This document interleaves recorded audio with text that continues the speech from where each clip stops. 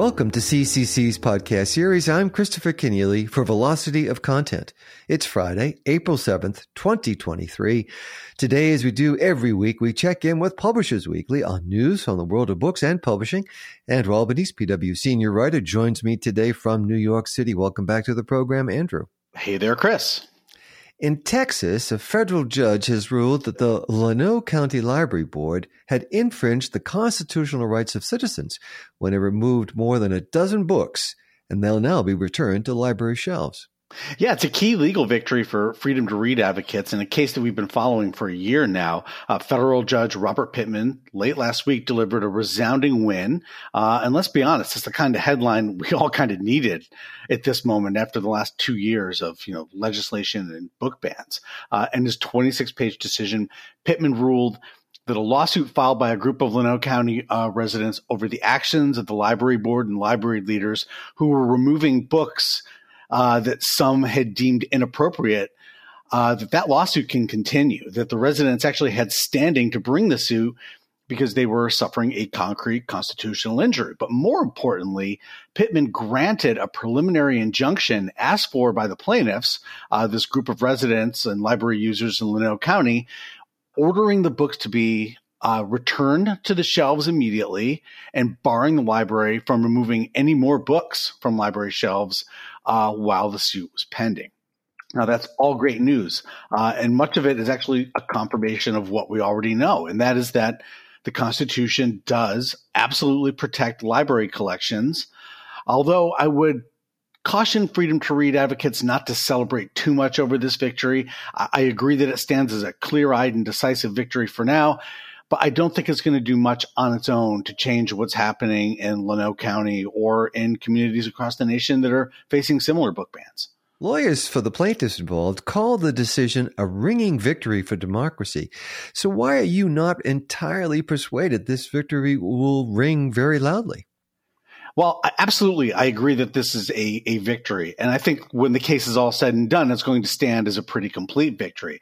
But as I see it, the case reinforces something that we already know to be true and that's been well decided by the courts. And that is that, government officials can't just remove books from public library shelves because they don't like the content or the viewpoint of them. That is specifically content or viewpoint discrimination. And the courts have ruled on that in a number of cases. So that's important. I absolutely agree with that. But as to why this case might not, in terms of the legal ruling here, have as much impact as we might hope, is because the actions of the Llano County Board and some library leaders here were pretty blatant and obvious and frankly kind of stupid. And I'll talk about why that is a little bit. Among the issues in this case, which was first filed on April 25th of last year, are allegations that Llano County officials were systematically taking, these books, including some award-winning books, off library shelves just because they didn't like them. They didn't like the content or the ideas contained within them. The board also terminated the library's overdrive account because county officials found that they didn't have enough control over the titles and they wanted more control over what would be made available to county residents. But also there's this. When the existing library board and Llano County librarians, at least one Llano County librarian that we know of, kind of balked at the removal of these books, I think rightly so, given what Judge Pittman has now ruled. One librarian was allegedly fired, and the library board was sort of disbanded and replaced with a board that would, presumably be more compliant. And then the public was shut out of future library board meetings. Now, in their defense, county officials did not dispute that they removed the books in question because they didn't like them. Instead, they argued that the library officials had, broad rights to weed its collection and remove titles. But the evidence in this case, frankly, is really clear that this was all not part of some weeding exercise. And by that, I mean a process where a library will go in and remove books that it really don't circulate anymore, to kind of make room on the shelves for new acquisitions.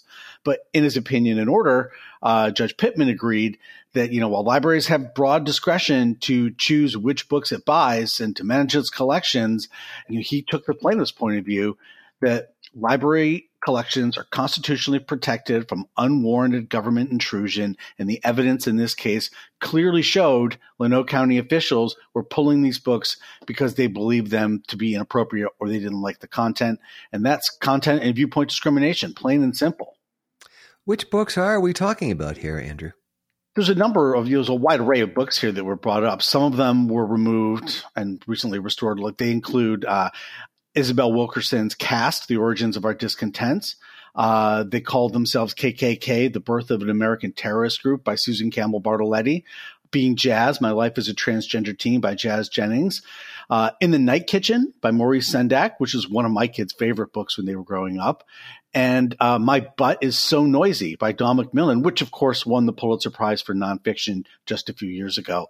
I'm kidding, of course. It's a kid's book, but it's a great kid's book, and it belongs on the shelves of our public libraries. But anyway, the kind of books here point to what an easy case then really ended up being for Judge Pittman. Government officials can't just take books off the shelves for reasons that they don't, that they just don't like them, or they don't want butt books for kids, or, books about racism on the shelves. Now, this should have been obvious to the library board, should have been obvious to librarians. And while the county is now appealing Pittman's decision to the Fifth Circuit, I believe it's a stone cold loser for them, because the Fifth Circuit has actually ruled very clearly on this very issue. But going back for a second to why I don't think this really is, should be regarded as such a sweeping win for freedom to read advocates, it's because while the court found that the books were wrongly pulled for obvious reasons, the court didn't offer any relief on any of the other claims. And here's the point that I want to make sure we keep front of mind. While library boards and library officials can't just take books off the shelves they don't like, they do have broad discretion over what books they buy in the first place. And the fact that we have a replacement new library board here in Lanoe County, and we have similar boards being empowered in communities across the nation, means that more and more titles, like the ones that were pulled from the shelves in Lanoe County, just won't be purchased in the first place, right? And this is all, of course, being exacerbated by all of these new laws in some of these communities that are banning libraries and schools from buying or displaying inappropriate content. In some cases, under the threat of prosecution, which, of course, is understandably chilling librarians from even considering buying these new titles, or certainly not making them available for lending for fear that they would put them in jeopardy, or at least their jobs in jeopardy. So while I do see the ruling in Lanoe County as a big win, it confirms some very important constitutional principles. It doesn't necessarily offer much relief from the insidious laws and the kind of book bans we're now seeing emerge in communities across the nation. Now, I also want to stress that in terms of the law, I do believe the fact that this case was even brought in the first place can be a very important factor here. And that was just highlighted in an editorial this week in the Washington Post by Alyssa Rosenberg that points out that the fact that this case was brought can be used as an example that, look, censorship and censorship attempts can be expensive, right? In other words, if you're going to ban books in your community, get ready to spend millions of dollars on lawyers and insurance costs and possibly damages when you lose. And I do think that is a powerful message to send to local library boards who may be considering pulling books off shelves or banning books. When these small but vocal minorities show up to your board meetings and shout about inappropriate content, calling librarians groomers and demanding action, the way you can, respond to that is to say, go through the proper channels, challenge the book in your school, but banning the books is not a way we can go. A column in the latest PW issue has advice on how to defeat book bans by Claudia Johnson, author of Stifled Laughter, One Woman's Story About Fighting Censorship. Yeah, it's a nice piece from Johnson, who, of course, is a veteran of the book banning wars, who notes that while the polls continue to show that Americans are opposed to book banning in large numbers, the book bans are still getting worse, and worse than they've ever been. And so what's the most important thing from her experience in fighting book bans? Showing up. And I couldn't agree more. The most important thing, Ross says, when it comes to ending this wave of book bans is to make sure that you're showing up and speaking out in your community. And remember that even if you personally don't like, the books that are being banned, and, you're not going to necessarily miss them from the shelves, it's not just books that are under attack, it's democracy itself. Last week, representatives of the Authors Guild lobbied lawmakers in Washington, D.C. over concerns about the rise of chatbots and the threat they may pose to the creative industries. Yeah, interesting, right? The Authors Guild and some representatives traveled to Washington last week to meet with lawmakers to urge them to build, and I'll quote them here, legal guardrails against these new generative artificial intelligence programs. Of course, ChatGPT being one of the most widely written about. But there are others, of course, we should note. And, the Authors Guild wanted to lobby members of Congress on the potential harms posed by these programs to the literary and other creative industries. In a statement, Guild CEO Mary Rasenberger said that the future of journalism and literature and the arts depends on policies that adequately incentivize human creators to continue working. And she stressed that these new programs kind of posed an existential threat for the arts. Rasenberger said that Guild members were clear that they do support the development of this technology and the development of AI, but they just simply urged Congress to begin exploring safeguards for human writers and artists. And look, our listeners like me, and I know like you, Chris, have surely played around with ChatGPT. And it can be pretty awesome and it can be pretty chilling. But I just don't know how we wade into the ethics of these issues effectively just yet. Now, the Guild is lobbying for things like, compensation and credit for authors and creators and other copyright owners whose works are used to train these AI machines. And I'm just not sure that that's going to work. Again, I think it may be too early to know.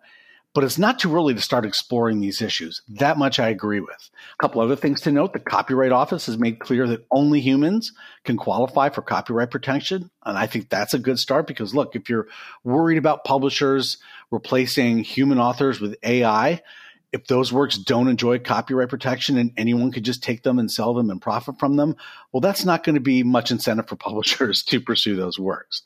I think the nightmare scenario, of course, is that AI authored content starts to circulate on the web freely and that readers enjoy it, and that we get this new generation of free, data sucking websites that emerge where, the profits are not based on selling copies of works or authors, but on getting people to stay on the sites and read and trade books and then trading the reader's data.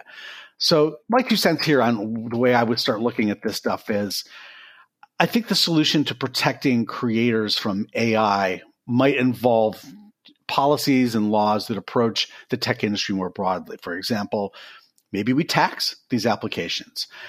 Even better, let's pass new privacy and data collection protections for users on the web that would make these free content sites that make money off data collection less attractive. I mean, I don't know how any of these things would work. My point is that I don't think we can just approach this thorny digital era issue from the old analog era box of solutions. Anyway, I don't have the answers, but I'm delighted to see that the questions are being raised and being raised now early on in the process. And I'm sure this is an issue that we're going to be talking much more about in the coming years, at least until we are replaced by bots. Well, for the time being, though, it's Andrew Albanese, the live and in-person Andrew Albanese from Publishers Weekly. Thanks so much for joining me on the program with your reporting and editorial analysis. My pleasure, as always. That's all for now. Our producer is Jeremy Brisky of Burst Marketing. You can subscribe to this program wherever you go for podcasts, and please do follow us on Twitter and on Facebook. You can also find Velocity of Content on YouTube as part of the CCC channel. I'm Christopher Kenneally. Thanks for listening.